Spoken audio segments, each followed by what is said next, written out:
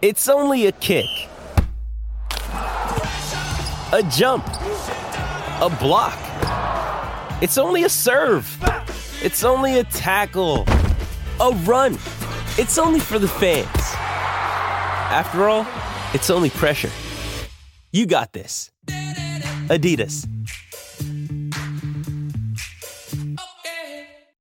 With threats to our nation waiting around every corner, adaptability is more important than ever. When conditions change without notice, quick strategic thinking is crucial. And with obstacles consistently impending, determination is essential in overcoming them. It's this willingness, decisiveness, and resilience that sets Marines apart. With our fighting spirit, we don't just fight battles, we win them. Marines are the constant our nation counts on to fight the unknown. And through adaptable problem solving, we do just that. Learn more at marines.com. The Final Furlong podcast is brought to you in association with AtTheRaces.com, the ultimate resource for racing fans. Thanks for downloading the Final Furlong podcast. I'm Emmett Kennedy, alongside At The Races pundit and my good friend Mr. Kevin Blake. Hello. And I have to tell you that before we get into this Goodwood review special of the podcast, there will be other topics for discussion as well, that there was an absolute temper tantrum thrown before this show went to air, because Kevin and I were having a discussion about a recent list, and you want to see the temper tantrum that was thrown from Kevin Blake. I'm an owner, I'm a breeder, a winning racehorse breeder, I'm an award-nominated journalist, I'm a broadcaster, I'm a writer, and I couldn't even be included in that list. But there is something to be said, Kevin. You're 32. There's time on your side. There's plenty of time for you to be on that list next year. Lies make baby Jesus cry. But one thing I would say is that, as you say, I have a couple of years left to be eligible for this particular list. And in a completely unrelated announcement, I would like to just let people know that the paperwork came through this morning, and I have been officially adopted by Jim Bulger. So now I'm going to go by the name Kevin Bulger going forward. I can be known as son of world-class trainer, breeder, owner, and I'm sure that'll have no effect on anything, but I just thought I'd let you know. I don't see why that would change a thing, to be honest about it. The fact that you're now an award-nominated writer, broadcaster, breeder, and son of a famous breeder and trainer as well, world famous. Sorry, Kevin, just getting an update here. I still don't know who runs this, but BlakeBet have gone Kevin Blake to be included in the top 35 under 35 list 2019. They've cut you from 33 to 1 to 1 to 100. 100 to 1 on you are now, Kevin. Sorry. Apparently somebody had a bet on that. Now it's no offers. No offers that Kevin Blake will be included in the top. Kevin Bulger. Oh, of course. Sorry. Yes. Of course. Kevin Bulger. It's going to take me a while to get used to.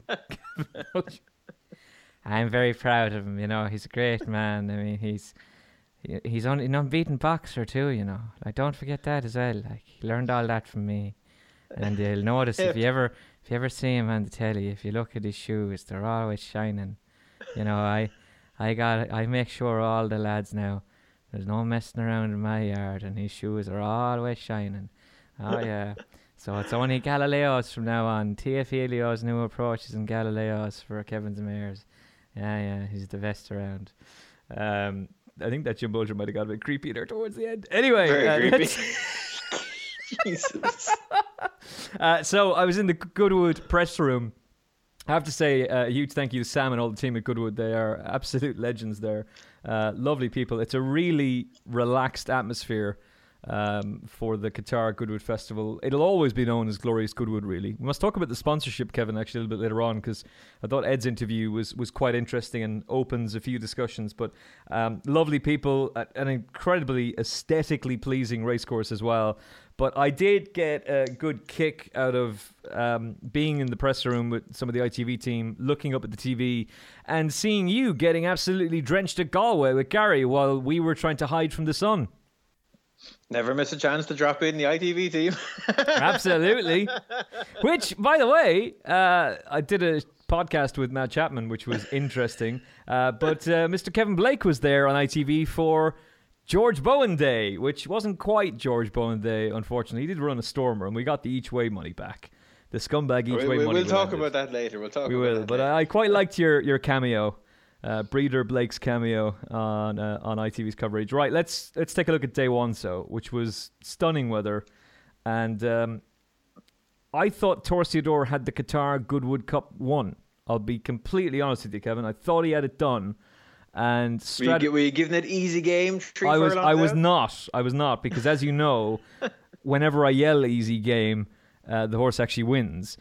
So I obviously hadn't done that this time around because I was still a little bit nervous.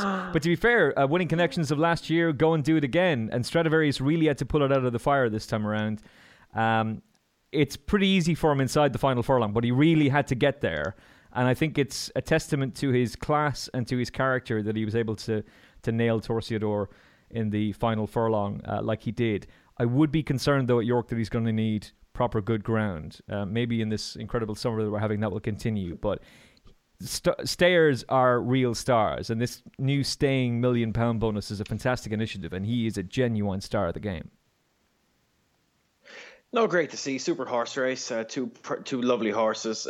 Torciador had the run of it to an extent. The overall, the early pace wasn't all that strong, and he was certainly better positioned as the race went than Stradivarius. But Stradivarius had the talent and the will to overcome that bit of adversity, and it got the job done a shade snug late on. He's just a smashing horse. He has the pace for.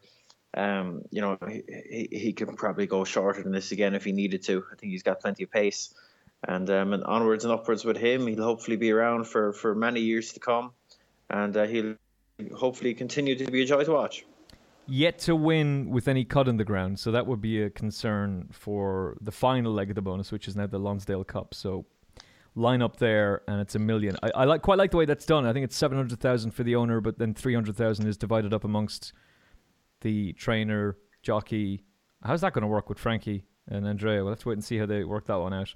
And they'll be fine. I reckon they'll work that one out, and the stable staff. So I think it seems very, very fair.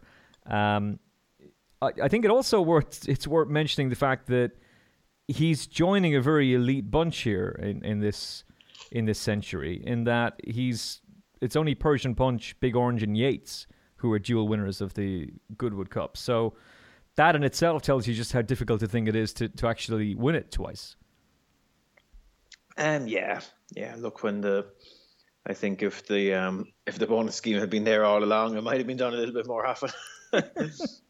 And nothing like a bit of dough to get your motivation up.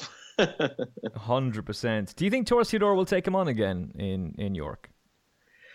I'm not sure why not. Yeah, I suppose why not? Look, the Irish St. Ledger will be an obvious race for Torciador. That's what are we talking? 5, just shy of 6 weeks away. So he could potentially do both, but they might well want to hold on to him for the Curragh as well, because that might be not the strongest renewal this year, given that Order of St. George perhaps doesn't look quite as good as he once was. Yeah, you have to wonder about Order of St. George. Was that due to some of Aidan O'Brien's horses just disappointing this season? And he's obviously been beaten in the Irish St. Ledger before by Wicklow Brave, so it wouldn't be a shock if he did get beaten in it. But then again, at the same time, he has been brilliant in it. That was where he announced his arrival on the scene. Remember, he bolted up by, was it 1 million lengths?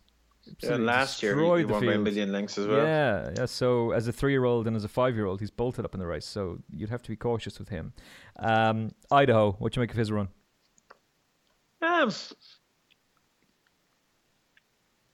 That kind of sums it up, I think. Fine. It wasn't grand, it was fine. Yeah, not grand, but fine.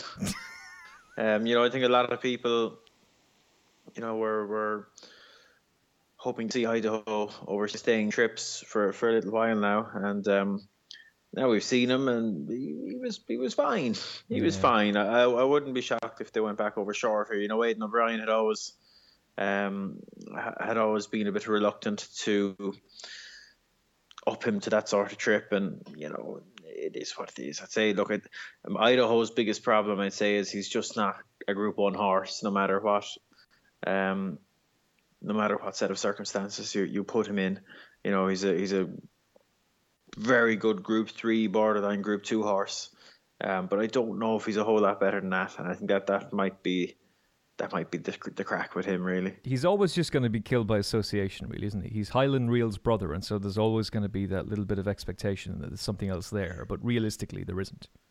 Yeah, I don't even know if it's that now. It's just, you know, when you're on the borderline, I think he's something like north for 14 in Group 1s. Yeah, I think that's, that's right. I think it doesn't matter who you're related to. I think ultimately at this stage the race record defines a horse, and ultimately he's just a bit short of what you need to win at that level. Well, you know what's going to happen, don't you? Some New Zealand breeder is going to buy him and say, "Oh, he just didn't like those wet Irish tracks."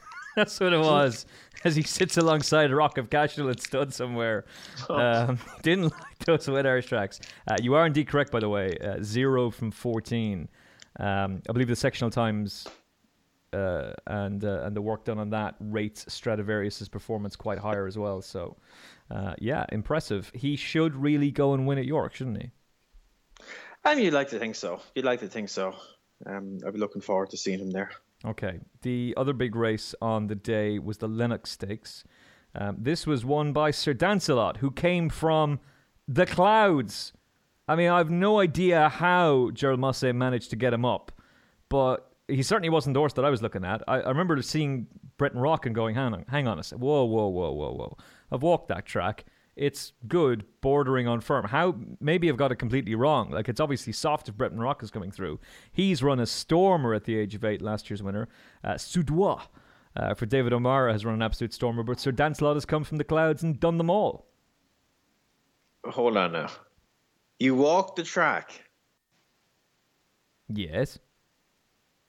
And now, when you say you walked the track, do you mean you went out to the winning post to record a video?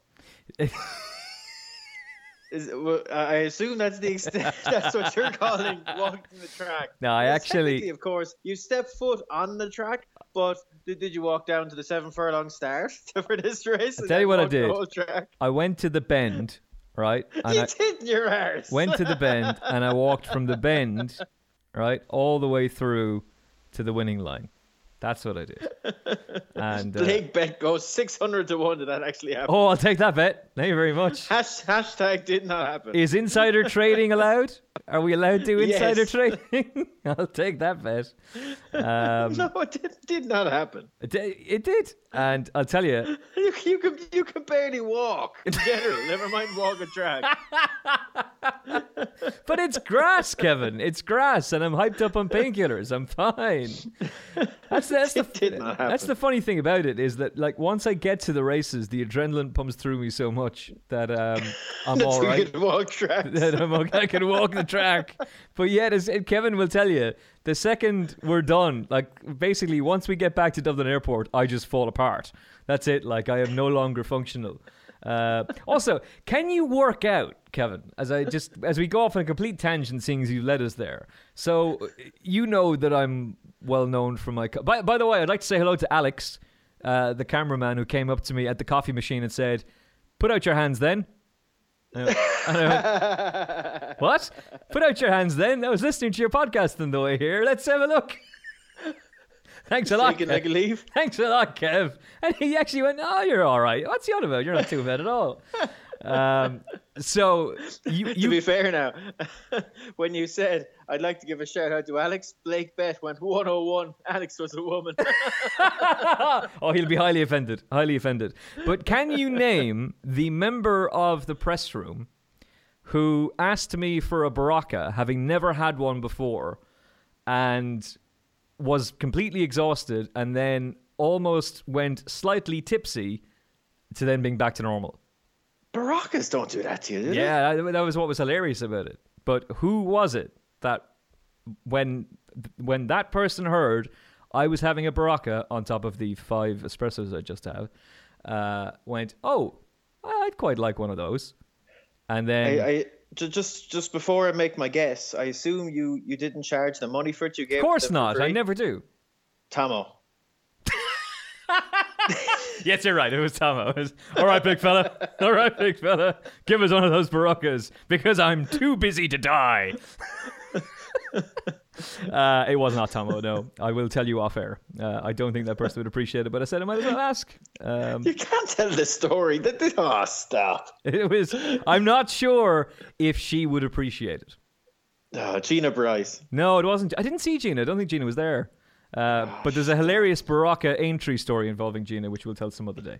Anyway, Sir Dancelot comes from the clouds and goes and wins. He must have been a huge price in running, Kev. And Gerald Mosse has performed brilliantly here for David Ellsworth. I thought this was quite the performance. Yeah, look, I don't think we look back on this as a vintage Group 2, but it was a fabulous horse race, to be fair. Changing complexions on a multiple of occasions. And look, Sir Lancelot, he's a grand solid horse, isn't he? Yeah. Had run very well in the July Cup. He probably bettered that bare form here. And look, he's just a good solid horse. Group 2 winner. Yeah. That's kind of the way to look at it, though, Kev, isn't it? Yeah, there's not a whole lot more to say about it. It didn't look a vintage Group 2 on paper. And kind of a typical Goodwood race. There was quite a bit of emphasis on looking, running, and so forth. The only thing that I would say about it is Dubai ran in that race and was beaten a length and a quarter, and then turned up again on Sunday in the great race at Deauville, which we'll talk about later on, and was 5 3/4 lengths behind Polydream. Now, maybe that race had taken it out of him, but you have to remember, Emmett, that he is one of the best workhorses that Charlie Appleby has ever had. Now, this is true, Kevin. You have told us this on numerous occasions, and of course, you are a huge fan. Vanessa Ryle absolutely slammed you for that. Rightly so, by the way. Rightly so. What is wrong with you, Kevin? You never do this. Yeah, I don't know. I think. Look, move on. I think that that's all we need to say about his proximity and then his beating in France just tell you an awful lot about this race. No, you couldn't read into it. It was a quick back up. And look, I wouldn't be taking this form to the bank now. The way it was run, the way it panned out. There was a deserving winner on the day. We won't take it forward with any great. With any great regard, I don't think, to be brutally honest, in terms of a piece of form. Couple to pick up on. Emmaus, does he just need to run at Leicester? Possibly not. He might just need soft ground, I think, as much as anything. And tip to win. God, that was disappointing. It was, yeah, and I think Roger Teal was left scratching his head a little bit. They may leave him alone for the rest of the season now, I think, pending one or two more little things they want to suss out with him, but initial tests couldn't find an obvious reason for that. But there you go. Yeah. Disappointed. Yeah, very much so. All right, Mark Johnston got himself into the winner's enclosure with Dark Vision on day one in the Qatar Vintage Stakes, and he can't stop watching that race. I'm sure as we record the Final Furlong podcast right now, he is currently there rewatching the replays, which ends up on the front page of the national publication of racing. I wonder, Kevin Blake, and now I'm only just putting my thinking cap on here, I'm spitballing, but I wonder if the reason that Mark Johnston is quoted as saying, I was going to do the Scottish accent, and then I decided I better not, because Mark Johnston's actually quite a big guy. Is the reason that Mark Johnston is publicly saying, I can't stop watching the replays of Dark Vision, wasn't he brilliant, because he still has a piece of the ownership of the horse and is looking for, I don't know, Sheikh Mohammed to come in with a huge offer? Yeah, he was very cheaply bought, this horse, to be fair to all the team there. They've had a great run with and they always do, throw up these real nice horses for small money, often with big pedigrees, and they take a chance on them when other people are walking away for different reasons. And this fella, 15 grand as a yearling, big old hulk of a thing. And look, they went too quick early on here. The sections confirmed that, and he was held up out of all that bluster and swept through and won well. So the visuals of what he did, you have to bear in mind that context, that they were going too fast in front, but he ran his race very efficiently, and it would be a stretch. I wouldn't go so far as to say he was flattered, but this was very good. That the overall time was good. He looked a smashing horse. He looked a smashing horse, not a million miles off the better 2-year-olds we've seen all season, I'd say. And maybe, just maybe, we might see him over in this neck of the woods for the National Stakes, which he's entered for. He's entered he's entered the Champagne Stakes the day before, but it really would be fun to see him come over to the Curragh and run in the Vincent O'Brien National Stakes. Yeah, he's a Group 2 winner now, so this would be the natural progression. He'd meet some nice hard colts out of Ballydoyle, but I don't think anyone should be as afraid as they normally would be to take them on, given the well-publicised health issues in the stable. Mm-hmm. So yeah, I think Mark Johnson and his owners can be very much dreaming of a Group 1 bid in the near future. This is a smashing horse. We will see some of Aidan O'Brien's juveniles, his top juveniles, in action this weekend, and we'll talk about that on Thursday's podcast when Kevin and I are back to look ahead to the weekend. We'll have the Shergar Cup to discuss, but the Phoenix Stakes at the Curragh will be the big one. How highly do you regard Dark Vision in the juvenile pecking order right now? Well, he's up amongst them. He's up amongst the best. He's not far off the top at all now, to be fair to him. Okay. Anything else that you would like to highlight from day one? No, Wednesday. Wednesday is what we need. In which case, Kevin Blake, the final race was won by a horse called Move Swiftly, which means we will move swiftly along. See what I did there, Kev? To day 2. And he did it. He finally went and did it. Lightning Spear is a Group 1 winner, this time in the Qatar Sussex Stakes. Not a dry eye in the house, as my pockets were completely empty. Lee McKenzie and Rupert Bell were doing the video feature with me in the parade ring beforehand, and it's great fun hooking up with my TalkSport colleagues, because normally we're in studios in various different parts of the world on air together, but to actually meet up and be working together is great fun, and the two guys are absolute legends. But I will just say, for after-timing purposes, that I tipped 2 winners. But I destroyed it all, Kevin. It's no good putting up... who did I put up, actually? Little Rockefeller. It doesn't matter. Right? It's no good putting up Little Rockefeller as your nap of the day. Right? Here, this is shameless. And putting up Rumble in the Jungle when Lee McKenzie says, I quite fancy Lightning Spear, and you storm off in a huff from the camera for dramatic effect purposes to be like, ha ha ha, he's got no chance. And then he goes and wins quite comfortably in the end. Look, he's 7. He's still a full horse. Talk to me first of all about how difficult it is to keep a horse on the go in training when they're still a full horse at the age of 7. Sure, look, it depends on the individual. Some would be tougher than others. Yates is a good example. He was tough because he was very much a hardy fella. Yeah, and he took a lot of management. I don't know what this fella's like in terms of his temperament, but they wouldn't all be tough. They wouldn't all be tough. Some just have naturally docile temperaments, even as full horses at that sort of age. So it wouldn't be for me to comment now without having direct experience with the horse, but you can only be delighted for him. And I know he had a million goes and didn't do it before this, and it's natural to want to question the level of the race that would allow him to win one, given how many times he's failed.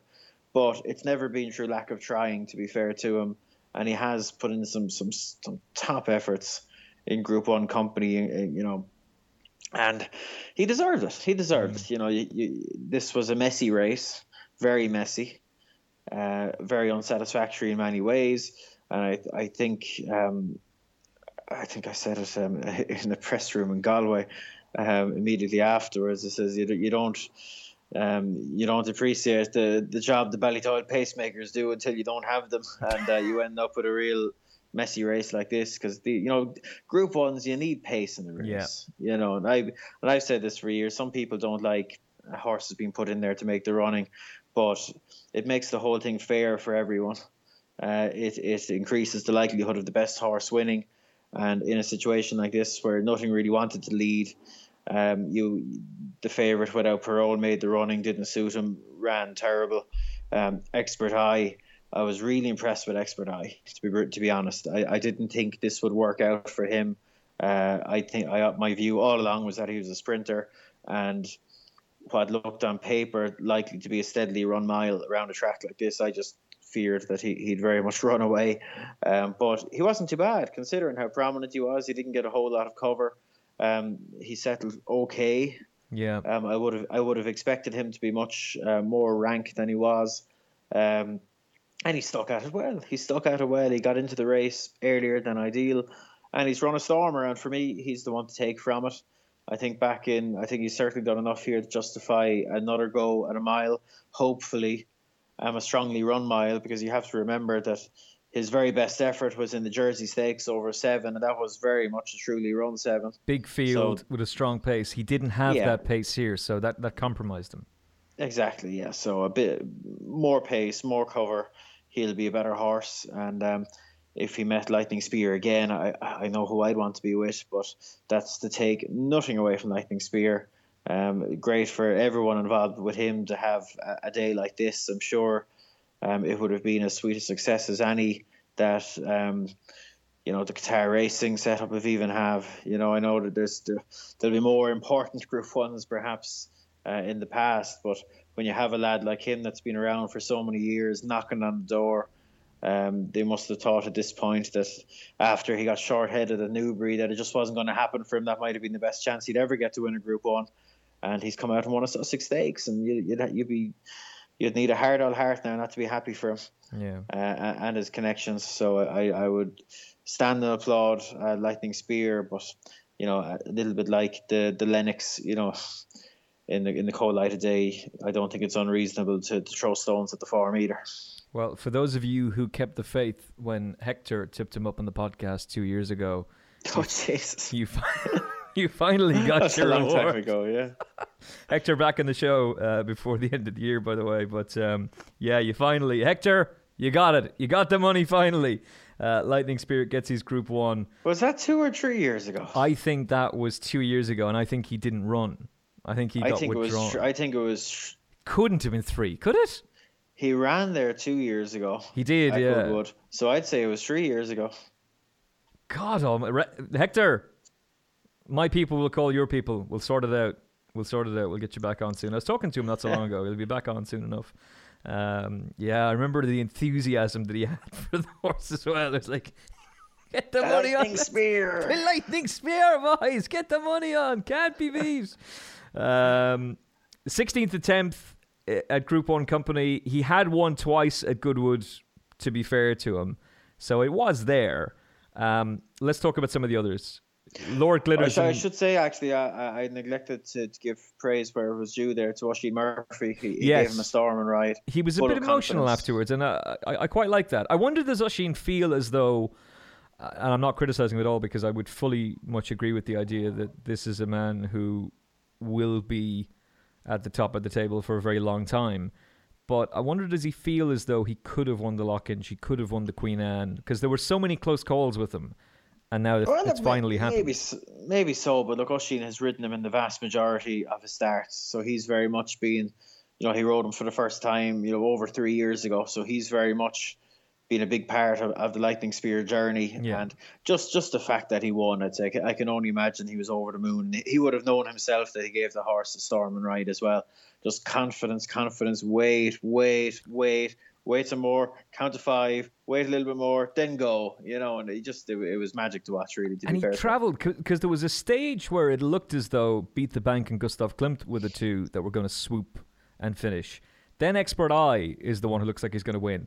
But all that time, when you're looking at those horses, you can see Lightning Spears absolutely cruising. And just in my mind, I was just thinking, oh, well, he's just going to do his usual thing of he'll be second or he'll be third. And suddenly, whoosh, he's gone through. It was really great to see. He's obviously an older miler, and he's won. Talk to me about Lord Glitters and Beat the Bank. Is that just that bunch, Accidental Agent, who's going to take on, very importantly in France, will be taking on Alpha Centauri? Are they all just much of a muchness? Yes, in a word. That race at Ascot was a little bit funny the way it panned out. We suspected that the form might not be all that strong going forward, and they've both run very well here, but yeah, just a little bit below what is generally required at Group 1 level. I think it's fair to say. Gustav Klimt is unbeaten in 3 outings over 7 furlongs. Would that suit him better? Yeah, sure. Look, it's worth a go at this stage. I think they've given him every opportunity over a mile, and while he's run very well, on occasion, it doesn't quite look like he is what you need to win an all-age Group 1s over a mile. So perhaps the Prix de la Forêt, something like that, might suit him. Yeah, Arc Weekend, so in October for him possibly. And without Parole, Kevin, who, as you said at the start of the show, was bitterly disappointing. Just talk me through. Give me your impression of it first of all. I just don't think he was suited by making the running. It's probably as simple as that. There was a bit of juice in the ground, which was a concern for me because I think he needed a road, and the tactics as well. But even allowing for the fact that he made the running, and even allowing for the fact that there was a bit of juice in the ground, he still can't beat So Beloved and Lord Glitters. Like, it was a pretty miserable performance from him. Yeah, it was disappointing now, but I wouldn't like to judge him too harshly on it. He's still fairly early on in the journey of his career, I think, and one would hope he'd leave this behind going forward. Okay, would you go to 10 furlongs for the Juddmonte with him? It'd be a tough Juddmonte, I'd say. I'd like to see him over 10 at some stage, so I wouldn't knock it, but I think they might. Yeah, tough one. Maybe wait till Tough Champions Day. Champions Day might be an easier one. I don't think there'll be any soft touches now, so maybe they might just kick on. You know, it's only a gap of 3 weeks or so they might not want to go just based on the gap, but we'll see. Okay. Let's move on to the Molecombe Stakes. Now, you thought that Dark Vision was the absolute business. I thought Rumble in the Jungle was the absolute business. Talk to me about this performance from Richard Spencer's colt. Yeah, it sure wasn't great for Richard Spencer. Obviously burst on the scene last season with his Coventry winner, Raja Singh. And then he's got another right good one here, to be fair. The horse went to Ascot, quietly fancied. I think it's fair to say showed up well for an awful long way, showed speed, but was undone in what was, it didn't look a strong Norfolk at the time, but it might not have been too bad. And look, this is a very fast 5 furlongs, and the emphasis on speed very much suited him well. And he was impressive, wasn't he? Like, he ultimately won well. Was given a slightly quieter ride here than he was at Ascot, and that probably just suited him a little bit. And a good one for a big one for Bungle in the Jungle.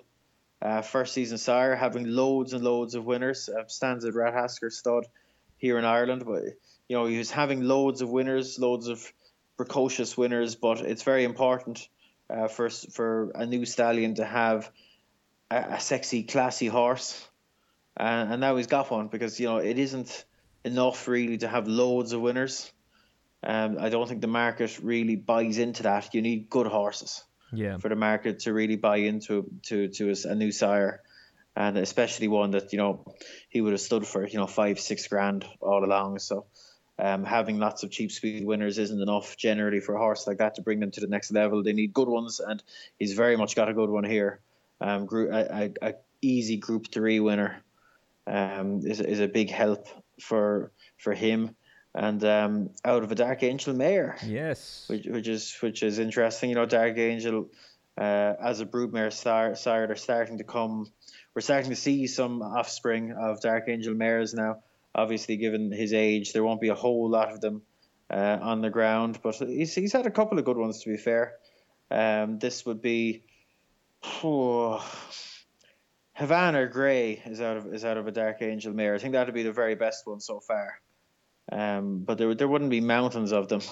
So, as well as being a very good sire, it looks like he could potentially give a bit of a kick through as a broodmare sire as well. Yeah, which of course is crucial in the bloodstock world. I took the view going into this day that the Norfolk was the stronger race than the Windsor Castle. The more I looked at it, the more I thought, and it may very well have been a value perspective that I was looking for, but I was reasonably confident about him. We then saw Landforce go and win, so we'll talk about him again as well. Soldier's Call obviously came from the Windsor Castle instead. no real excuses on the day, Kevin. He was just put in his place, I thought. Yeah, I wouldn't like to make too many excuses for him now. He was obviously very heavily backed on the day, representing a trainer in Archie Watson that's made great headway this year. I think. Big time, yeah. And very exciting career ahead of him. Yeah, he's got some good opportunities there from Clipper Logistics, and he's made the best of them. Obviously, this fellow to win at Royal Ascot is a huge thing for any trainer, especially a young one that's very much getting going. And I think it was fine. It was fine, but it was just fine. It wasn't quite grand. We've already had, so our Galway review is up with the excellent Jane Mangan. I've put the call out for a meme to be made of Kevin Blake Productions, which has been done. Thank you very, very much. If you want to make another one, I'll be happy to get it, please. But we need a meme of Kevin Blake, and fine, just fine. If we have the ranking of grand, fine. How would you rate them, Kevin? Which is which is higher and which is lower? Oh, how do we start it off? It starts off with fine, then it goes up to grand, and then it goes up to quite well. I think that's the way it goes. Yeah, I think that's the way it goes. All right. Yeah. Can you please or quite good or good, Can you please make a meme for us with Kevin Blake's rankings and we'll make a T-shirt out of that. I probably need to formalize that, don't I? You probably do. Have a think about it before the end of the podcast. Vintage Brute, £280,000 well spent. Stop. Don't be slagging fellas. It's very important people spend money, Kennedy. And there's you, running them down, slagging them. Be ashamed of yourself. Sure, listen, what can you do? I tell you what, though. What a performance from Little Rockefeller.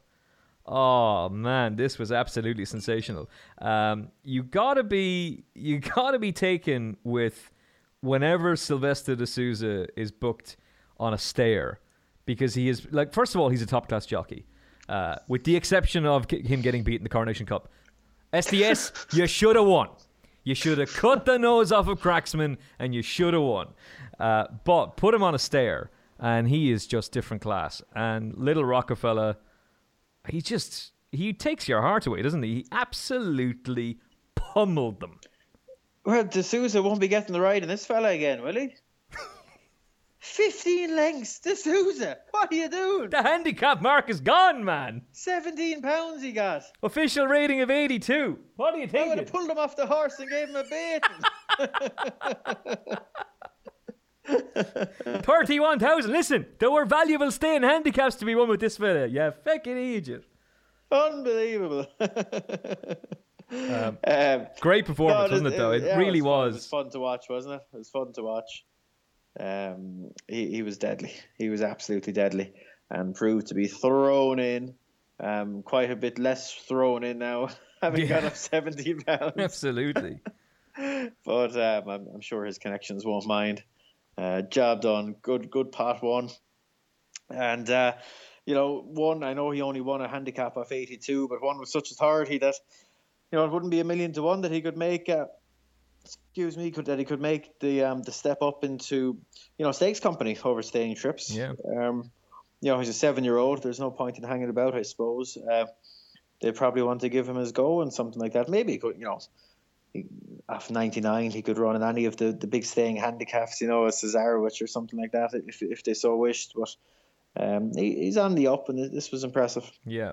He hadn't run on the flat since his Richard Hannon days back in 2014. I think it was 1,166 days from looking at the race card memory that he'd been off the flat. And you could view last season, Kev over jumps, as a bit of a disappointment, but he still did win a Grade 2. So, and he's only 7. He's only 7 as well. There's still a lot there. Yeah. That wouldn't knock the little fella out. Anything else that you would like? He's not little at all. That's just a reference to his name. Absolutely. Anything else you'd like to talk about on Day 2? No, that'll do me, I reckon. I think we're well covered. I will mention the fact that last year Goodwood had a fashion campaign on Twitter called #FeelGlorious. Stop. And Connections of a Horse in Training with George Baker got in touch with Goodwood and said, we'd like to name a horse Feel Glorious. Would you be okay with that? To which Sam and the marketing team replied, well, is she any good? Like, is she all right? And the Connections went, yeah, we think she's quite good. So they went, yeah, fine, great. If you can make it to Goodwood with her, we'd be delighted. And turned out, wasn't very good at all until she lined up in the Victoria Racing Club Maiden Filly Stakes over 6 furlongs and won at 125 to 1. Cue the marketing team going absolutely ballistic at Goodwood, including one of them falling to tears. A man, by the way, in tears with Feel Glorious winning. But delighted for them because they work very, very hard there. And fair play. It was some sight. And Are you looking for a job with Goodwood? I want to acknowledge hard work when it's done. And I tell you, it's not until you get there that you see... so it's all right for us. We swan in the morning and then we kind of collapse out of there in the evening time. They're there till late at night. And it must be something to put together, but a nice touch. I don't think any of them backed her, by the way, at 125 to 1. But there was one guy in the press room who had backed her, I should say, at 290 to 1. Well done to you, sir. Works for Race News. Don't know how you picked it, but fair play. Let's all get plastered, Kevin. Good man Rory Delargy, currently on holidays somewhere in Ireland, drinking the plastered money as she got up quite impressively to win the Lily Langtry Stakes. Big moment for David Egan, now a professional jockey with the claim gone. Roger Varian stuck with him, grade 2, and she goes and wins just about from made up. Star Rock back in third. She's an exciting young filly going places. Yeah. This was, it didn't look likely for a brief moment. But overcame the trouble in running and got up and got the job done. And when you're a 3-year-old filly that stays this well, there's good options there, I think. This represented a good step in the right direction. Look, she's clearly progressing very well. I look forward to seeing her again. It'll be interesting to see what road they go down with her. Where do they, keep her around these staying distances or look to come back to 1.5 miles. And not plenty to like about her now. By Nathaniel, a real influence for stamina. They seem to get better with age. So this was only the 4th run of her life. So you'd be very hopeful that she could do even more going forward. So her wins had come in the all-weather. There doesn't seem any reason to think that she wouldn't be able to drop back in trip. I guess it's just a case of would she be capable in Group 2 company back at 12 furlongs? Oh, look, winning a Group 2 with a filly is such a big thing. And it's very much job done now. I suspect she'd be fine back at 1.5 miles. Plenty of pace in front of her, would be no harm at all. And there's fillies only Group 1s there over 1.5 miles that could appeal. And I wouldn't be surprised if they give her opportunity in a race like that. Okay. One of the big talking points of the day was obviously Wild Illusion, winner in Group 1 company in the Total Prix Marcel Bouzak back on Arc Day on the 1st of October when it was run at Chantilly. The horse that finished behind her, Kevin Blake? Time's up, Hotshot Polydream. Magical was back in 4th, so that form is working out pretty well. And I thought tactically William Buick was just brilliant on Wild Illusion here. He timed this perfectly. And in the end, she's gone away quite well from a Group 1 winner in Urban Fox. Rhododendron, a bitter disappointment. We'll come to her in a minute. But this is Wild Illusion's moment in the sun as a 3-year-old, and she very much deserved it. Yeah, it was great to see it now. She had a bit of an exposed look to her after, her 3 runs earlier in the season. I thought the Oaks was potentially her big day because I think she's a filly that will always appreciate a bit of an ease in the ground. And she ran very well and was just beaten fair and square by Forever Together. And then she was beaten fair and square by Magic Wand on much firmer ground. But maybe this is just her trip. She's run well over 1 mile, run well over 1.5 miles, and now she's a Group 1 winner over 10 furlongs. And maybe that's just her trip. But as much as anything, like you say, this was about tactics and a ride. And William Buick was allowed to get away with setting quite steady fractions, and he punished them, and punished them well. And that's the story of this race, I think, as much as anything. So whether it was the trip, whether it was the switch to the front running or a combination of both. She seemed to come forward, and she's a Group 1 winner. She had a bit more pace than I thought, Kev. I thought that the 12 furlongs was going to be quite key to her, but William Buick was at pains to stress afterwards that he was of the feeling that dropping back and trip would actually suit her. Yorkshire Oaks is next. That would mean going back up to 12. What would you do with her? Yeah, sure, look, why not? We know she stays. She definitely stays. A bit of ease in the ground would be a help. You'd probably, if you could get away with front running again without getting hassled, that would be the way to go, I'd say. But look, this was very much a step in the right direction. £340,000 for Godolphin, and back in the winner's enclosure with Wild Illusion after her Group 1 win as a juvenile. Urban Fox picks up £129,000. We've already talked about the nice story with the owners. A good bit of placing again from William Haggis. That's probably her form level, really, because we were talking about the Pretty Polly as being a really excellent piece of placing that Forever Together needs further, and Coolmore were trying to get away with it on the day. But 129,000 for second, I'll take that. And more importantly, the black type on your page as well. Yeah, she's a Group 1 winner. Any additional black type is only a help. And yeah, like you say, well placed. She's been a very well placed filly this year. Voracious and Bilsden Brook? Ran fine, just fine. Run of the race maybe didn't go for them. I think they could have done with more pace in the race. Didn't get it, and paid the price. And the 15-8 favourite, who was second favourite the week before, Rhododendron. Yeah, look, you'd just be, stable form would obviously come into your mind. I don't think a slowly run 10 furlongs would really be her cup of tea anyway. I think she would always like more pace in front of her. And look, just didn't work out. She was well below form. What more can you say than that? And yet, Kevin Blake, in the race just before that, the Group 2 Richmond Stakes, it was a victory for the No Nay Never Land Force. No Nay Never's progeny are absolutely flying it this season. Well backed into favouritism. And I would say beat the right horse in the race as well, because you were talking about Maurice Diamond really needs to be taken seriously now after his win at the Curragh, that he's an improving horse for Mark Johnston, and that it shouldn't just be a case of that, he's level enough, that he is improving and we should respect him more. He's run a fine race, but Land Force has dispatched with him pretty easily in the end. He has, to be fair, and was very, very heavily backed on the day. He'd won what looked a pretty run-of-the-mill listed race at Tipperary the time before, but this was very much a step up. And to be fair, if you look at his form arc, he's getting better with every start, really, isn't he? Yeah. He's taking a step forward with every start. He's not slow. He's a pacey type of 2-year-old, and he put that to good use here. Maurice Diamond is a lovely, hardy 2-year-old, and that certainly ran up to form and maybe even took another half a step forward. But Land Force, this was all about him, wasn't it?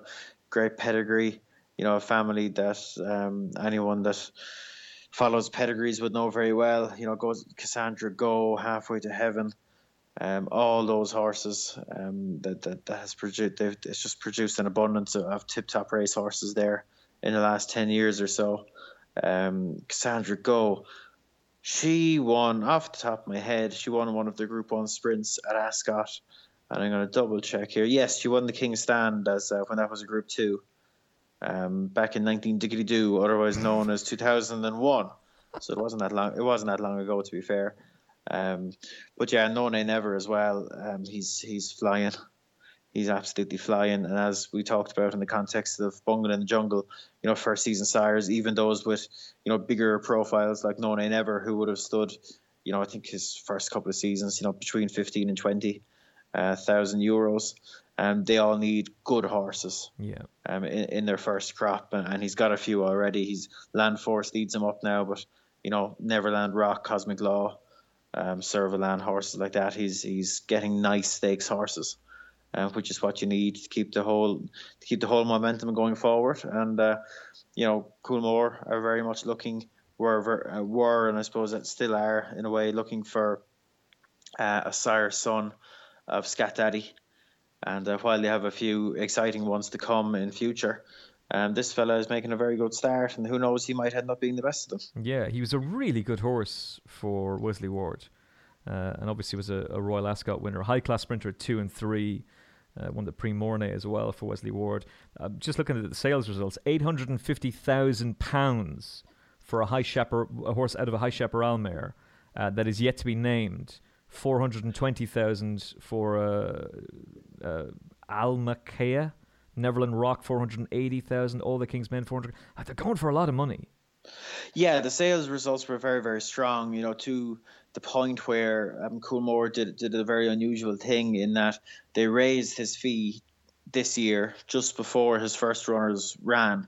And that would be very much in contrast with what would normally happen. Normally, in the season, just before a sire is to have their first runners, you'd actually get great deals of most studs. They'd give you discounts to use a sire that year, because it would be seen as an especially high risk year to use a stallion, because if you're going to have 2 lots of runners for that stallion before you sell whatever you get, Yeah. So even if your judgment is okay at the start, and the sire has a good few winners as a 2-year-old, you still won't be able to sell your foal until those 2-year-olds or 3-year-olds. So you could find yourself, at the end of the day, most stallions fail. So you probably wouldn't even get that far, most of the time.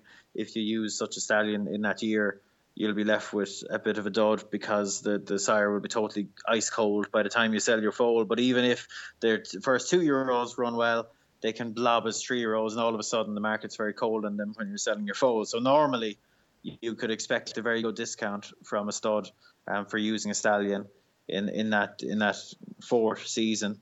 But Coolmore actually put up the price. They put it up from 17.5 to 25 in response to the very good sales results that they had as yearlings. From memory, they did the same with Camelot, and that has obviously worked out okay. And I think that was the first such one for an awful long time. It's a very unusual thing. But clearly the 2 off the top of my head I can remember were Camelot and No Nay Never.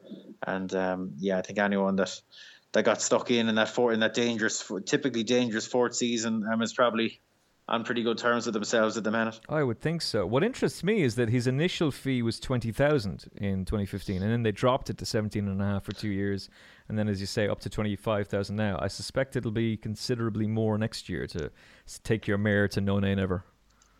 It'll probably be higher. He would want to get a Group 1 winner, I think, to justify a good jump, because 25 grand is plenty. He probably want a Group 1 winner to justify a good nudge from there. Just to elaborate on that fee, Kevin, that is for a live foal on the ground. That's when you pay the 25k. It depends. Different studs have different terms. No foal, no fee would be a common thing. Some of the bigger farms with the more high-profile stallions, they would have what would be called October 1st terms, in that you would be expected to pay for the nomination by October 1st after the mare's been covered. So you pay before you know what the mare's had. And so the mare has been scanned in foal, and then you pay.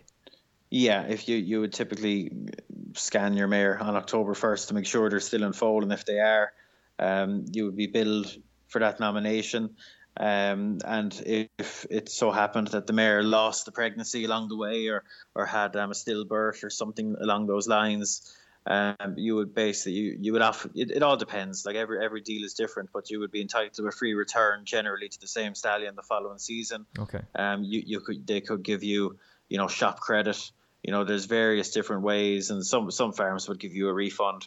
Again, but it all depends. There's no set standard for that sort of thing. So it's a case of individual farms offering individual terms generally. Just because people have become more and more interested in the bloodstock side of things, which we are going to do a couple of bloodstock specials on the Final Furlong podcast. Miss Vanessa Ryle will be back for those, and we'll talk to some people in the know. Kevin's got someone in mind. I've got someone in mind. So, yeah, hopefully you will enjoy that. And that'll be a standalone special that we'll do in the next few weeks or so. Bred by John Magner's mother, can Land Force be a Group 1 winner for Aidan O'Brien? You'd be brave to say he couldn't. With that the aforementioned arc of improvement, he's clearly getting better. And when these O'Brien 2-year-olds progress, you just don't know where you'll end up. He's in the Phoenix Stakes on Sunday. I have no idea if he's going to run. That would obviously be quite a quick backup, but it wouldn't be 1,000,000 to 1. It wouldn't be 1,000,000 to 1. He's done it before. Yeah, look, he's a Group 2 winner now. He might wait for the. I was going to say he could wait for the Middle Park, but they probably want to run him before then. So we'll wait and see. It'll be. They've got a good strong entry in the Phoenix. It'll be very interesting to see what they run. I believe Advertise is going to go over. For Martin Mead. So he will bring a strong level of form for the home team to come up against. I think Aidan O'Brien might have 10 of the 14 entries. I can tell you exactly who Aidan has entered right now. Van Beethoven, the Irish Rover, So Perfect, Sergei Prokofiev. Actually, it's Sergei, isn't it? Sergei. I think it's Sergei, yeah. Because we've gotten several tweets from people saying, "Get it right, Kennedy, it's Sergei." So, Sergei Prokofiev, Northwind, Land Force, Just Wonderful, Gossamer Wings, Fantasy, and Fairyland. Yeah, you'd imagine Sergei would be the big one. Sergei? You would think, Sergei? but if Land Force turned up, he would have claims to be the form horse in there as well. So, we'll see what they run. It'll be a 10-day gap for Land Force, and that wouldn't be 1,000,000 to 1 now, given that Aidan has been quite aggressive in his campaigning this season. Hey, it worked for US Navy flag.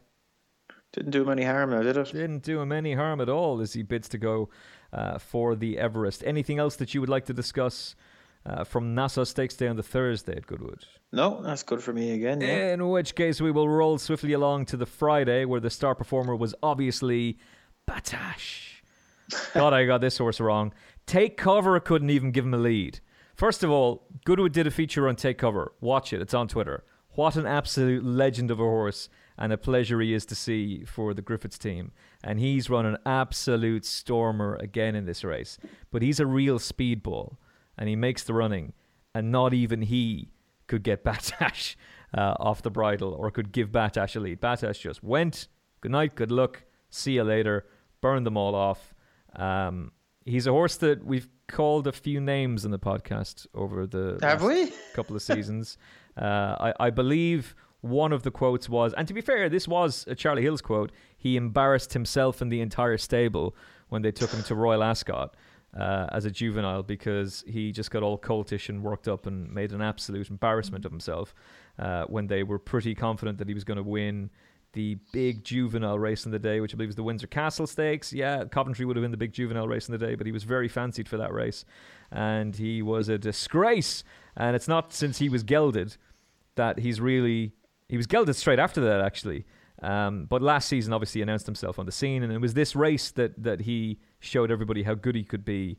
And yes, he was disappointing behind Marcia at York, but Chantilly, Haydock, fine run at Royal Ascot, and now a 4-length beating of Take Cover. He's right back on top of things and is a really top-class sprinter.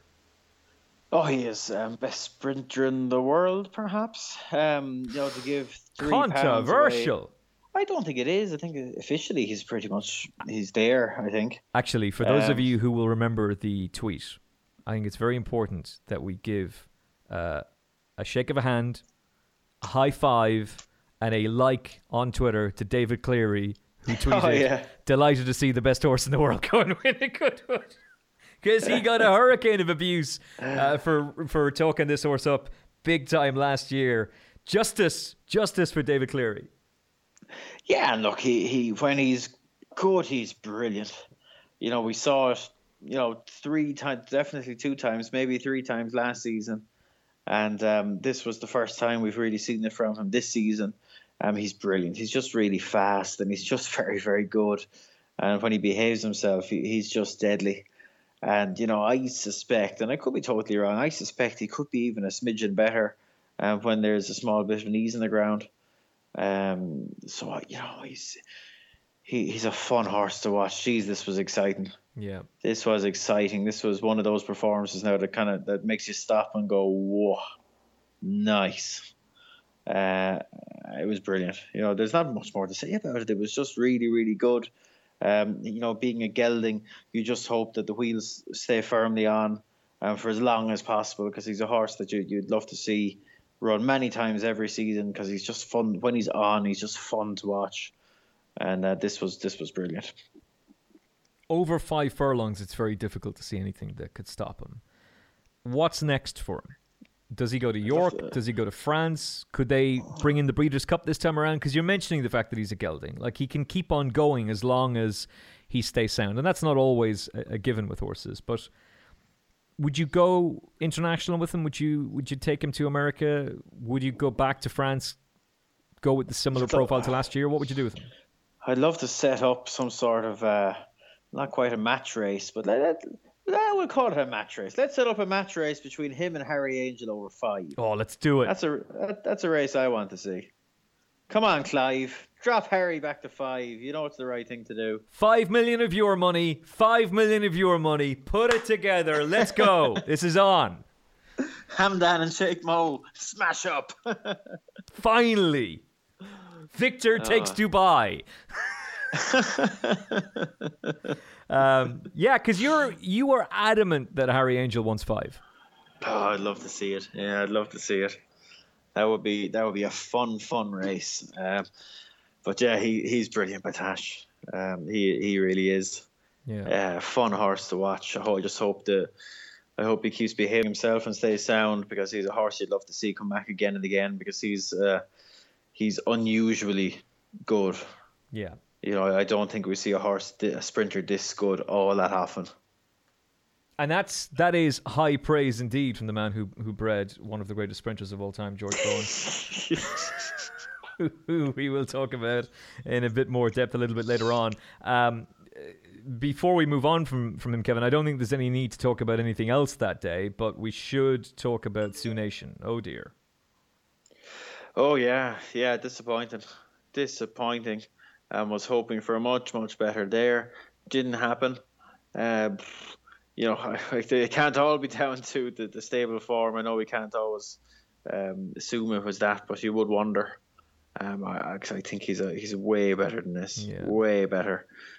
Maybe the track was an issue. Maybe he wouldn't have run anywhere like this before, and maybe it caught him out. But I don't know. I'm being a bit clutchy there, so I am. Yeah, I was really disappointed with that effort. Like, I didn't necessarily expect him to go and beat Batash, but I did at least think he'd be involved in the finish or put it up to him in some way. And maybe you can put it down to the fact that Rhododendron didn't run her race either, and it is stable form. But that was a back to the there we board. go. Yeah, absolutely. The Bombay Sapphire, glorious stakes. And I mentioned Bombay Sapphire just because long-time listener to the podcast, Tony Deacon, and a load of his friends were all there enjoying the Richmond lawn, sitting back in white suits, looking like the man from Del Monte, having a great time. Lovely to meet all of you lads. Tony, we get to meet up with a good bit, but his whole squad, with the exception of one, was there, and apparently the guy was really annoyed to be missing out on it, so soz about that. And also hello to Jean-Luc Picard. Turns out Patrick Stewart's a great friend of Tony Deacon's. Didn't realise that, so yeah. So what are you on about? They were all getting stuck into the beer, the champagne, the Bombay Sapphire, offering me some. Of course, couldn't drink any because I was on duty. But anyway. 99.9% of the listeners just are not feeling these Goodwood anecdotes that mean nothing to no one. Kennedy. That's because you weren't there, Kev. You were in the pouring rain. In your DMs. In the pouring rain, Kevin. How many times have you given a mention? I don't know. I must give a quick mention now to. By the way, my Kevin Blake impression is much better than Vanessa Riles. I must give a quick mention there to a fella who came up to me at the races, and that doesn't happen. It does, as listeners will well know. Mirage Dancer. So Sir Michael Stell has won this race with Hillstar and Cannock Chase amongst others. He won the Group 3 over 1 mile and 4, and I thought did it quite well in the end. How much further can he go, Kev? Probably the best performance of his life, I think it's fair to say. Look, he'll meet much tougher challenges than this. Poor Old Eminent ran bad again. I think he's done. They're talking about retiring him. They need to, Kevin. In all seriousness, they really need to. Well, they don't need to, but he's clearly not operating at the same level. Well, I tell you this: he either needs to come. He needs to come over for an oil change, or he needs to be retired. Because something's not right with him. Look, he's not operating at the same level he once was. But anyway, Mirage Dancer was good here. You look at the arc of his form, maybe he's just the case that he's a slow maturer. Typical Sir Michael Stout improver. Oh, he'll be great as a 5-year-old. Yeah, but this was a good performance. He'll encounter deeper waters.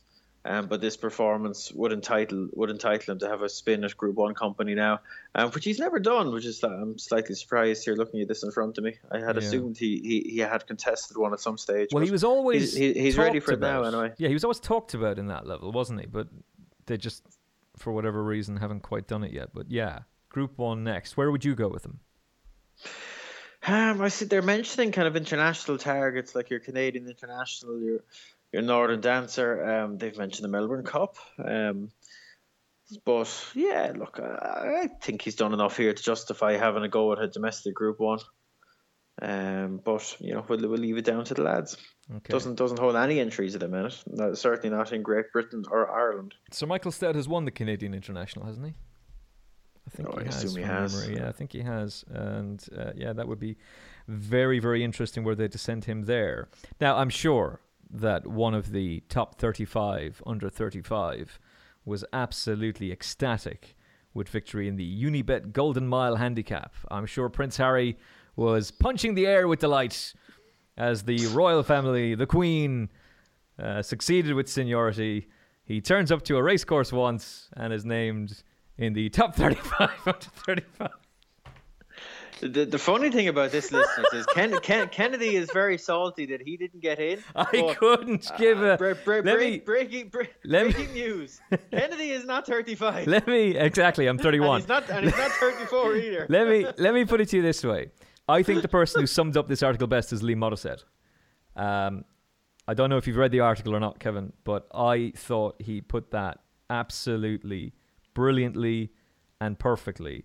It is absolutely nothing to do with who is named on the list, some of whom are exceptionally talented people within their own right, and some of whom will go on to huge success in the racing game. It is the list itself, which is absolutely farcical. And that is the I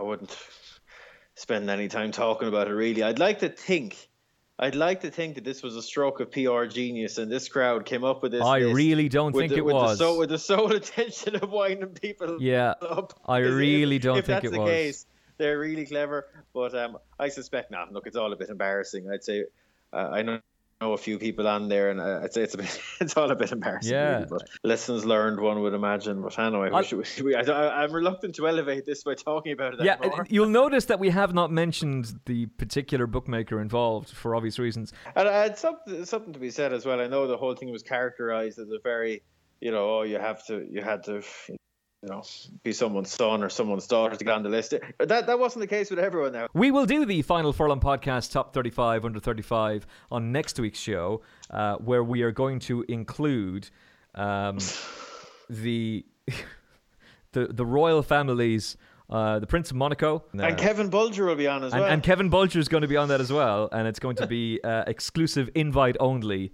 to the upper echelons of Irish and British and French society. Move on. Jesus. Royal Gamble landed. Seniority wins for William Haggis. Yeah.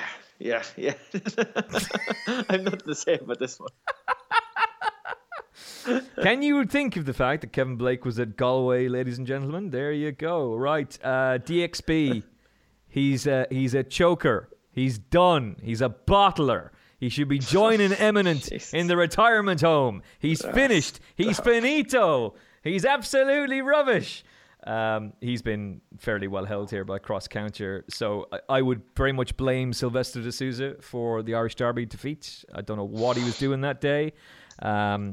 Behind Kew Gardens in France, just didn't fire.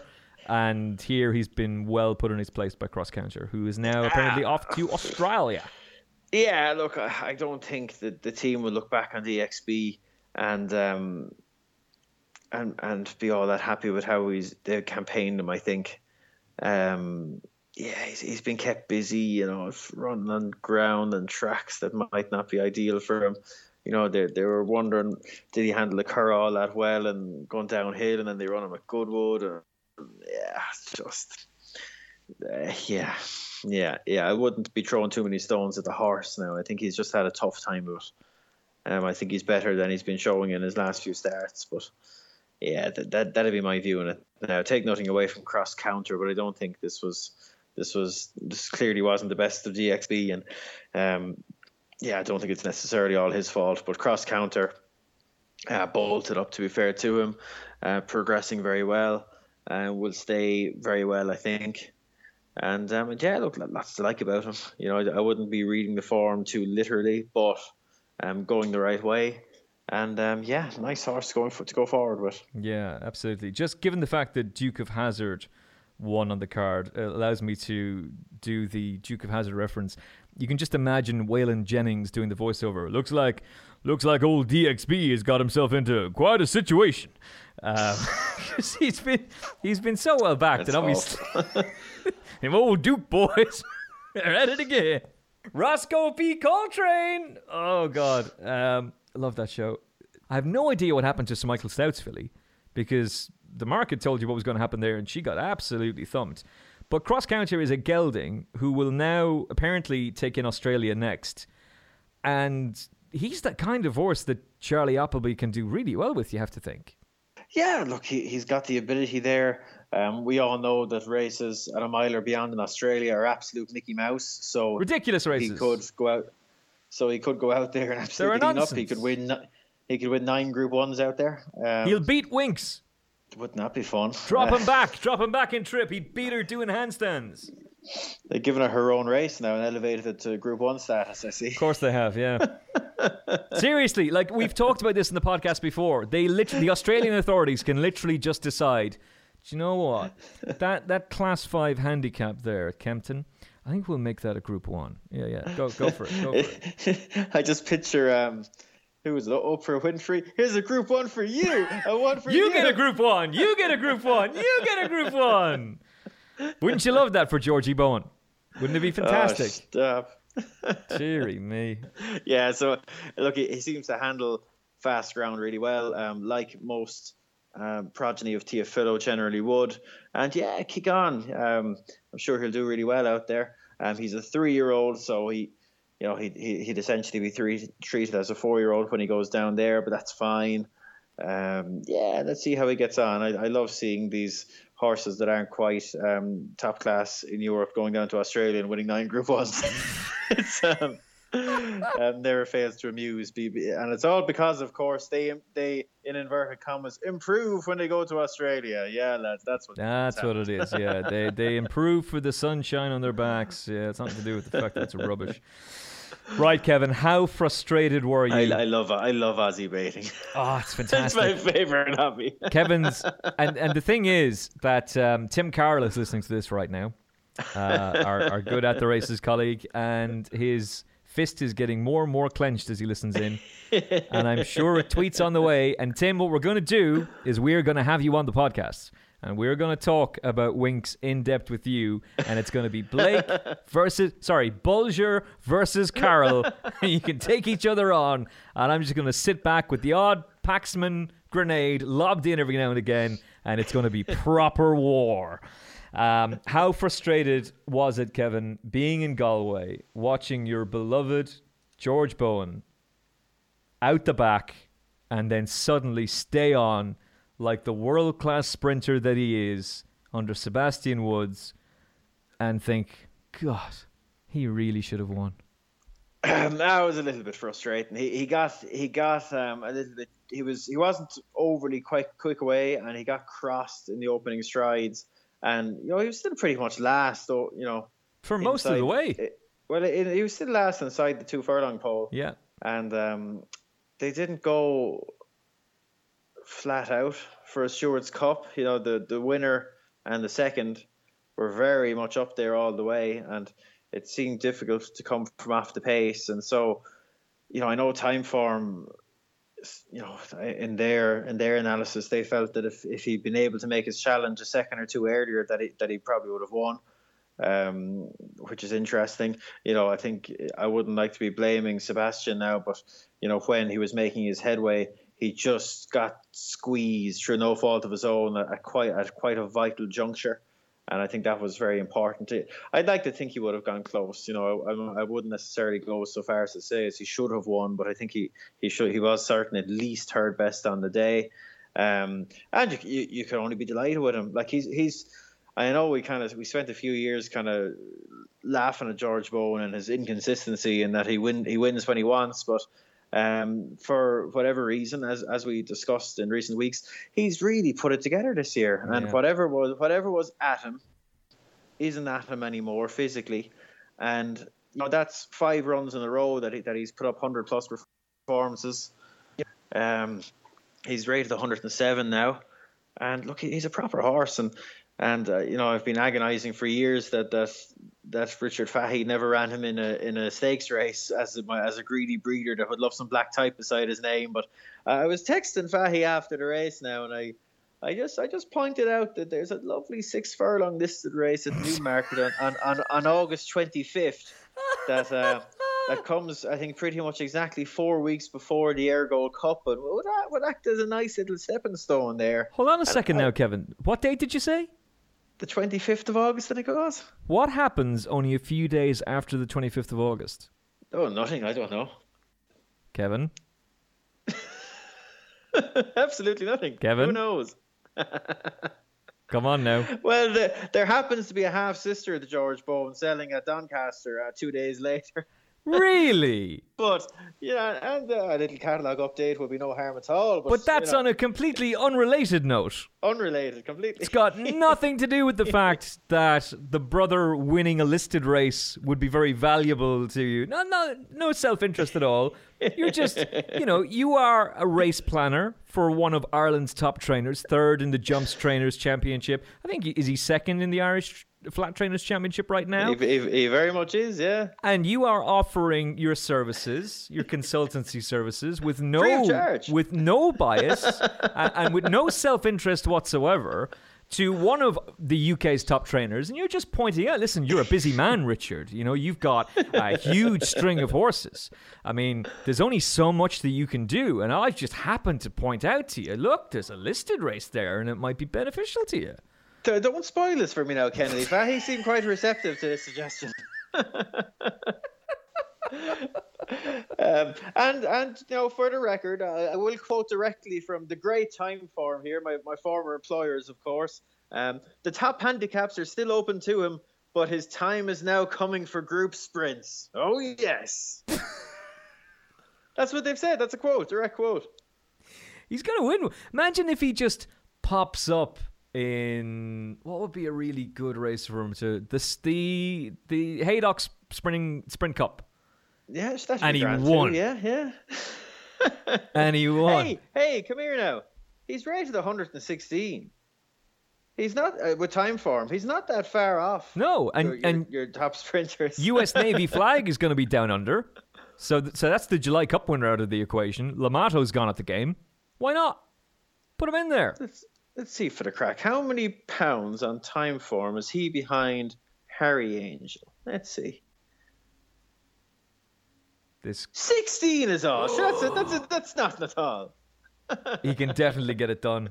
To be fair, though, Kevin, and look, the each way money has been landed for Final Furlong podcast listeners, so hopefully you joined in the journey of George Bowen. Blake Bet only paid 4 places. Blake Bet were only apparently offering, again, I have absolutely no clue who's in charge of Blake Bet. I have the Final Furlong Twitter account, my own Twitter account, that's it. But somebody is in charge of Blake Bet, and they're an absolute genius, whoever it is, as long as you keep being on our side. But I quite liked the fact that Blake Bet were only offering winning distances for George Bowen. They were taking no win bets whatsoever, inundated with the bets that they were. In all seriousness, though, at the start of the season, you were talking about the fact that, and I quite like the fact, Kevin, that you're so open about your operation and your dealings with trainers. you talked about the fact that Richard Fahey called you and said, I don't know what's happened, but George Bone's alive. Like, he's just changed over the winter. And it's great that, he's 6. He's still a young horse. There's still a lot of fun to be had with him. And from being disappointing last season to suddenly being this electrified, thrilling sprinter who's given us all a great thrill, it's just great to see. Sure, it's brilliant. Yeah, we won't go on about him now because we talk enough about Georgie in the podcast, but it's great. And I think he's earned a spot. All self-interest aside, I think he has, and I honestly think stakes races will suit him better. Because I don't know how much he likes those really big fields. Okay. I think he likes a little bit of space in his race, ideally. So smaller fields, I think, would be a help to him. And I just love to see him get a chance. And I think hopefully he'll run on the 25th of August there at Newmarket. It's the Hopeful Stakes. And his rating of 107 would historically be, put him bang there for that race. So hopefully he gets his chance, because I think he's earned it, to be fair to him this season. He's been very good. He's come up. How much has he come forward this year, official rating wise? I'd be interested in that, 87 up to 107. So £20 there in the space of 6 starts.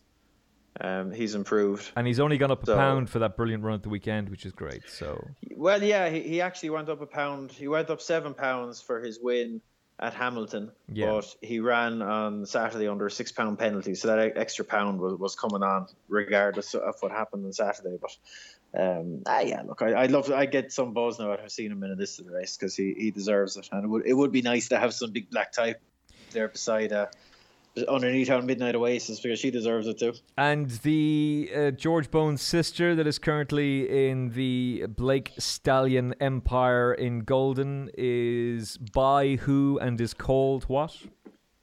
She's a yearling filly by Gutafan, who's by Dark Angel, so she'd be a little bit closer than a half sister in blood. She's not quite a 3 parts sister, but she'd be more than a half, if you know what I mean. Yep. And she's very nice. I like her. She's got a great old mind. She is what she does, what she says in the tin now. She's just a strong sprinting type of filly. She goes to Doncaster. She sells on August 28, I think it is, and I'm counting down the days. Her preparation is going smoothly. She's an important horse. But if for whatever reason she doesn't make as much as I'd like her to make, I will be more than happy to take her home and put a saddle on her, because she's a smashing filly, and I would not be upset. Normally as a breeder, as a commercial breeder, you go to the sales to sell, and if you don't sell, you come home depressed. But to be honest, I'd come away smiling if she didn't sell, because I wouldn't be upset to race her at all. Do you just mark 1:23:40 there? So, Kevin, I get 5% obviously for yeah. I will give her the full sales pitch now, closer to the time. Yeah. But obviously, like, that's so, usual deal. Bank account details, 5% of the sale. All look, we still have 20 days to go or so. So we'll really ramp. Wrong. We'll really ramp. No. We'll really ramp it up now, and we'll talk about. No. What I mean is, like, lots can go wrong. As in, she could get hurt or something could go wrong. So we won't. We're talking business here, all right? We won't counter. We won't count our chickens, Kennedy. We won't count our chickens. We'll talk about the fact that it's well known that Demi O'Byrne has been knocking around, and he's shown an interest in her, and it's well move on. Well known that John Ferguson has taken an interest now as well, and is quite interested in it. Do you imagine if we just completely lost our integrity and sold out totally? Wouldn't that be terrible? To be fair to Richard Fahey, never done that before. To be fair to Richard Fahey, Growl did finish in front of George Bowen, ran an absolute stormer. So he's had a good day. 5,825 for George Bowen, just a 23,300 for Growl. But it was Jason Watson's day. He drops down to a £3 claimer now on the back of winning on Gifted Master for Hugo Palmer. I'm sure Hugo would have been fairly frustrated if Escobar, who has the best name in racing, given his white nose, had won the Golden Mile. But Gifted Master more than made up for that. This was only his second run in handicap company and his second time unbeaten in handicap. And in fact, out of group company and stakes company, I think he's 6 from 8. And he joins Hoofit as the highest rated winner of this race in the last few years. This was quite the performance from Gifted Master. Yeah, he's a super horse. He's a bit mad, I think, by all accounts. He was very free at times earlier on in his life, and dropping back in trip. That he's won over a mile, this horse, in the past, and going back in trip was important to him. And he was given a good forward ride here by Jason Watson. Was never far away. Was I suppose in front, you could say, most of the way, and battled back gamely. Having looked like he was in big trouble, he battled back gamely. And this probably wasn't the best Stewards Cup we've ever seen, but it doesn't matter when you're winning at half 111. Yeah. That's a big performance, and all credit to him, unbeaten in handicaps. Yeah, I don't think he'll get into another one, but great job now from all concerned here. Is there anything else that you would like to highlight from the Saturday at Goodwood? No, it was very much George Bowen Day for me now, and I came away with a small dose of depression, but other than that. Did like the cameo, though. And well done to Producer D for some excellent camera work. George Bowen Day on ITV Racing. He's run a Stormer.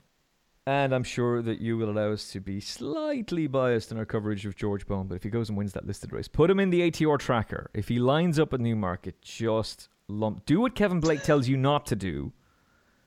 Back him overnight and create a huge gamble on him.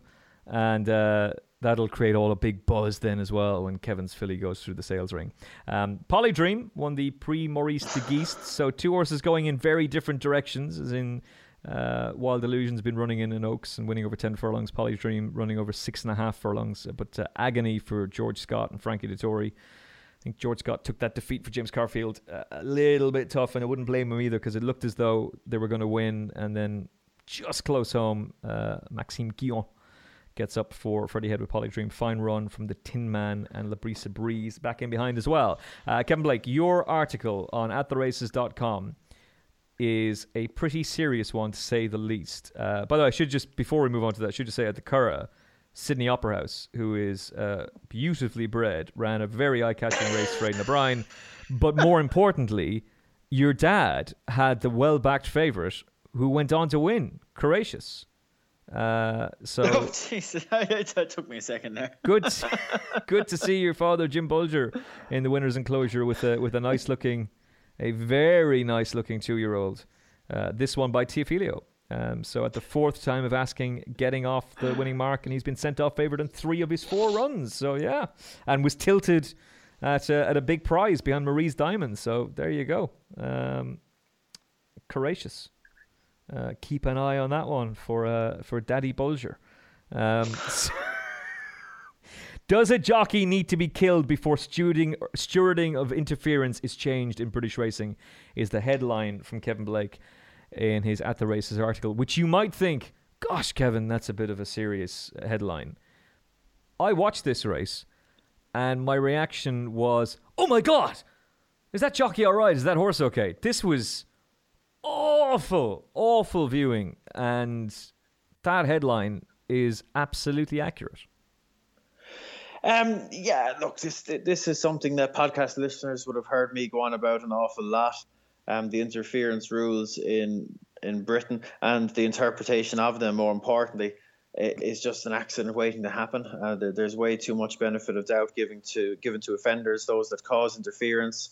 It enables rough riding that creates very dangerous situations.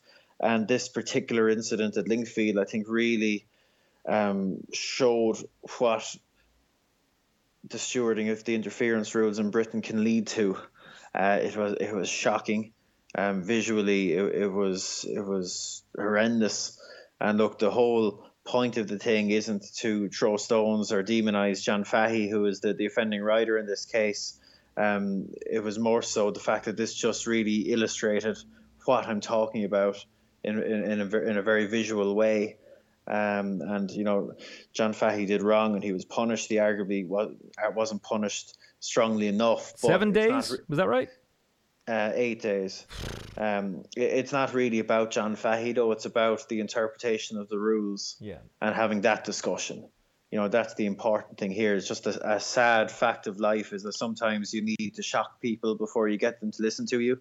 And I thought that particular case was so shocking that it was worth using, I suppose, in a way to illustrate the point and to raise the discussion. And it's something that the article is very much taken off. It's got people talking, whether the BHA will take any notice of it, who knows?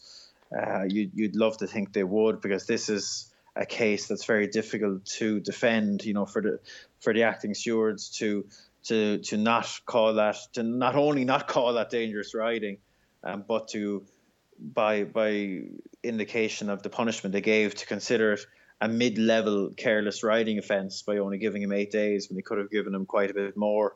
It's just shocking to me.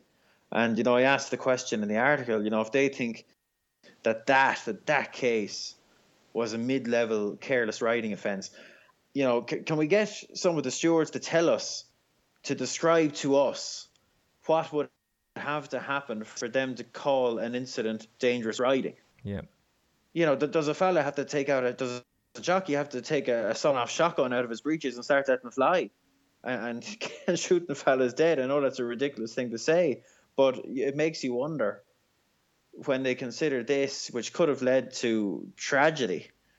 And I know it's not all about the consequences. It should be you're punishing the actions rather than the consequence. But to call that mid-level careless riding is just flabbergasting to me. But the problem really is the problem is that it's going to eventually, and you've called this so many times, and this is the closest we've seen to a real serious incident. And I would like to highlight that in your article you specifically state, and I quote, "The intention of this depth of analysis is not to demonize John Fahey." You also state, "We cannot know with certainty what John Fahey saw or heard in the heat of the moment on the eventual winner." But it goes back to the stewards. Eventually, it does. Eventually, like what's going to happen is something terrible. And I can only imagine, by the way, that the Trevor Whelan had a quiet word with John Fahey afterwards. I can't imagine he went back into the changing room afterwards and was like, "All right, lad, sure, these things happen." I'd say he had his piece to say on the matter as well. But is it going? Thing is, look, we can throw stones at riders for what they do, but ultimately the stewards are enabling this type of riding. It's the rules that are in place. And is it actually going to take the death of a horse, the serious injury of a jockey, the death of a jockey, for them to go, we need to, in hindsight, perhaps? Well, look, that's the fear. We need to have this discussion now before that happens, because, look, the jockeys are competitive and they want to win. And the likes of John Fahey, a rider who I'm very fond of, and I know John. I tried my best to get him a job as an apprentice with Jeremy Gass back in the day. I've been a big fan of his ever since he was apprenticed to John Ox. So trust me, I get no joy in highlighting that ride in that way. But I've got to do my job too. And look, this, it's just, I just can't see how the authorities don't see the danger of this. Jockeys want to win. At every level. But when the stakes are high and it comes down to it, and it's a close run thing, like it was going to be at Linkfield on Saturday, and you put yourself in John Fahey's mind, jockeys, because of the way the stewards are enforcing interference rules, they know that they can edge left, they can edge right, they can interfere, they can lean on rivals, they can cut in front of them, they can effectively do what they want, play bumper cars. And as long as the winning distance isn't a nose or a short head, they're probably safe. They'll keep the race, they'll keep the win, they'll get their prize money, they'll get a couple of days ban, and that's it. And that's where the danger is. It's because, and we see it, this was a particularly shocking example, but we see it on a far less shocking scale and with much less dramatic results or consequences on a pretty much day-to-day basis. There's no deterrent there against riders keep allowing their horses to drift or even sending them into their rivals' paths, because the punishments just aren't severe enough to deter them for doing so. Yeah. And honest to God, it frightens me now. And I've got no dog in any of these fights, but jockeys I can fully understand jockeys doing what they have to do to win. But it's up to the rule makers to set the thing up so that they don't really have that option. If you do what John Fahey did, you get disqualified. Well, what comment did I make towards the start of this podcast about Sylvester D'Souza and Little Rockefeller? You should have cut the nose off Cracksman. And that's not me saying go and absolutely smash Cracksman up and go and win. But the fact is, had he done that on the day, he'd have kept the race. No, but that's different, because the case was there is he left the gap. Yeah. D'Souza left the gap there that he should never have left there. It wasn't about cutting across Cracksman. It was about keeping his horse close to the rails so that gap was never there. Not opening the gap in the first place. That's the point there. Whereas this was a case where the gap you would have fit a bus through the gap. And I believe, and some people have been in touch, to disagree with my assessment of it. I think John Fahey felt right. He spotted him and I shouldn't have left that gap open. And he made a move left to close the gap. And it led to the horse getting brought down. The horse probably reacted more strongly than Fahey expected him to his instructions. But, if this is in, and I know France have changed the rules now. France are more in line with Britain and Ireland. But you're America, very surprised at and disappointed with. Exceptionally surprised. But, if that's in America, the thought doesn't enter a jockey's head to, I better close that gap. I better tighten him up, because if you do it, you're gone. Yeah. You're gone. If the rules are sufficient, and people will talk about, we don't want a situation where the best horse in the race gets lobbed out because of minor interference. I can understand that too, but you have to enforce the rules in such a way that the jockeys and riders are kept safe. I know it's already probably the most dangerous sport in the world, and I think we're just dancing with the devil by having the rules interpreted in this lax, lenient way that enables such rough riding. And that's it. Look, and I could talk about this all day. It frustrates me and it frightens me, because Jesus, lads, these jockeys have families. They're human beings, and they're being put in danger to uphold a principle that these are horses running around fields, lads. I know it's important to all of us, but it's not as important as the health and safety of jockeys and the horses themselves. We really need to look at these rules and ask ourselves, are we doing the right thing here? We should have more protection for horses and jockeys. And I know in some ways some people mightn't perceive tightening up the rules to be doing that, but that's what it is doing. If you increase punishments for rough riding, jockeys will adjust. They'll focus more on keeping their horses straight, and that's only a good thing. That can only be a good thing. It's just so rough now. It's so rough. It's needlessly rough, and it's a pretty easy fix. It just takes the stewards and the BHA to acknowledge that, lads, look, our racing is getting a bit rough because we're being too lax and lenient with our stewarding. Let's tighten things up here. All it would take is a couple of jockeys to get a couple of horses to get lobbed out, to get very heavy punishments for rough riding, and you watch, the jockeys will adjust very, very quickly, and that will only be for the good of the game. This is a sport where our athletes are followed by an ambulance. This is a sport where some of our most talented jockeys have suffered horrific falls, resulting in terrible injuries, which have either ended up in being life-threatening injuries, which have tragically taken their lives, or left them on the sidelines for quite some time before they're able to come back and then somehow get back on a horse and go and compete again. This is an incredibly dangerous sport that all of us love. We love dearly. And the people, and I would include John Fahey in this. John Fahey going out there and riding a horse day in, day out, whether it's work or on the track, is risking his life for his love of the game to do what he wants to do and for our love of this amazing sport. But jockeys risk their lives every single day. All it takes is the stewards to put in place a rule that can help these jockeys to not be seriously injured, because there's enough things that can go wrong already without it being in a jockey's head, oh, I need to close that gap. Oh, I need to do this. And knowing that they'll get away with it. Why does Neymar dive? Because he knows he'll get away with it. He'll get mocked on social media and around the world, but ultimately a footballer can dive to win a penalty because they know they'll get away with it. So why wouldn't a jockey close a gap?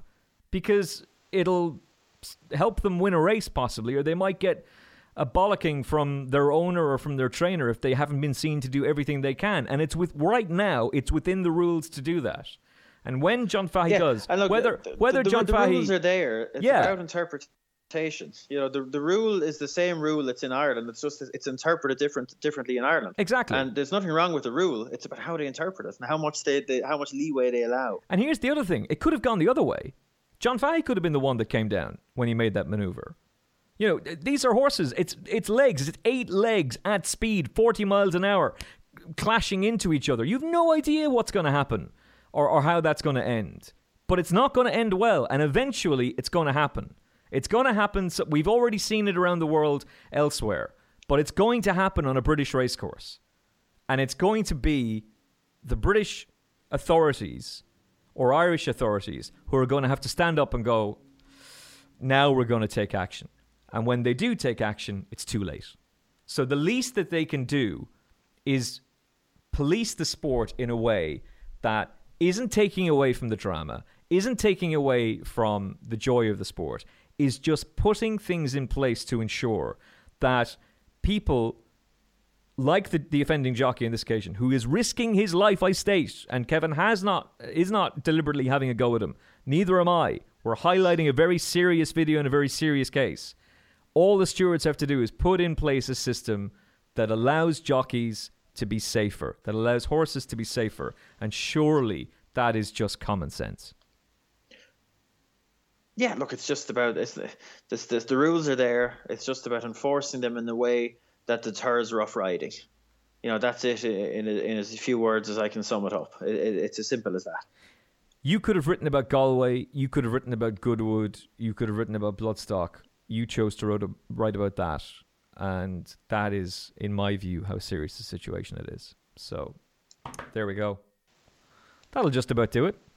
Ending on a high note, Kev. Oh, yeah. You can read Kevin's article right now on attheraces.com. Hugh Taylor has been on fire. So too is Gary O'Brien. Their articles are also available for you on attheraces.com. We will preview the weekend's racing for you on Thursday. We're looking ahead to the Shergar Cup at Ascot and also to the action at the Curragh. Will you be at the Curragh on Sunday, Kevin Blake? I won't, actually. No, I won't. I can't go. So you can be watching it on ATR. So we'll have the Absolutely. Phoenix Stakes. Will we see Sergei Prokofiev? Not entirely sure. Possibly. I would imagine it would be his next stepping stone, but we'll see. Maybe Landforce will take up the engagement. We'll talk about it all on Thursday's show. Thank you so much for tuning in. Thanks for the kind words about the Jane Mangan Galway review as well. Thoroughly enjoyed having Jane on the show. She'll be back on soon.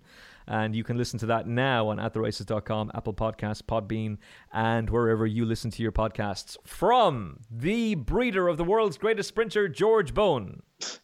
Good luck. Thanks very much, Kevin Bulger. Always great to have you on the show. Going to have to get used to that. And from me, Emmett Kennedy, thanks so much for Emmett O'Brien, thanks so much for tuning in. Glad of your company. From Kevin Blake, Emmett Kennedy, we'll chat to you again very, very soon. God bless. Have you downloaded the free At The Races app yet? With easy-to-use race cards and form, expert daily tips, plus video replays and in-app betting, it's the app that no racing fan's phone should be without. Available for free on your iPhone or Android mobile. Visit attheraces.com/app for more details.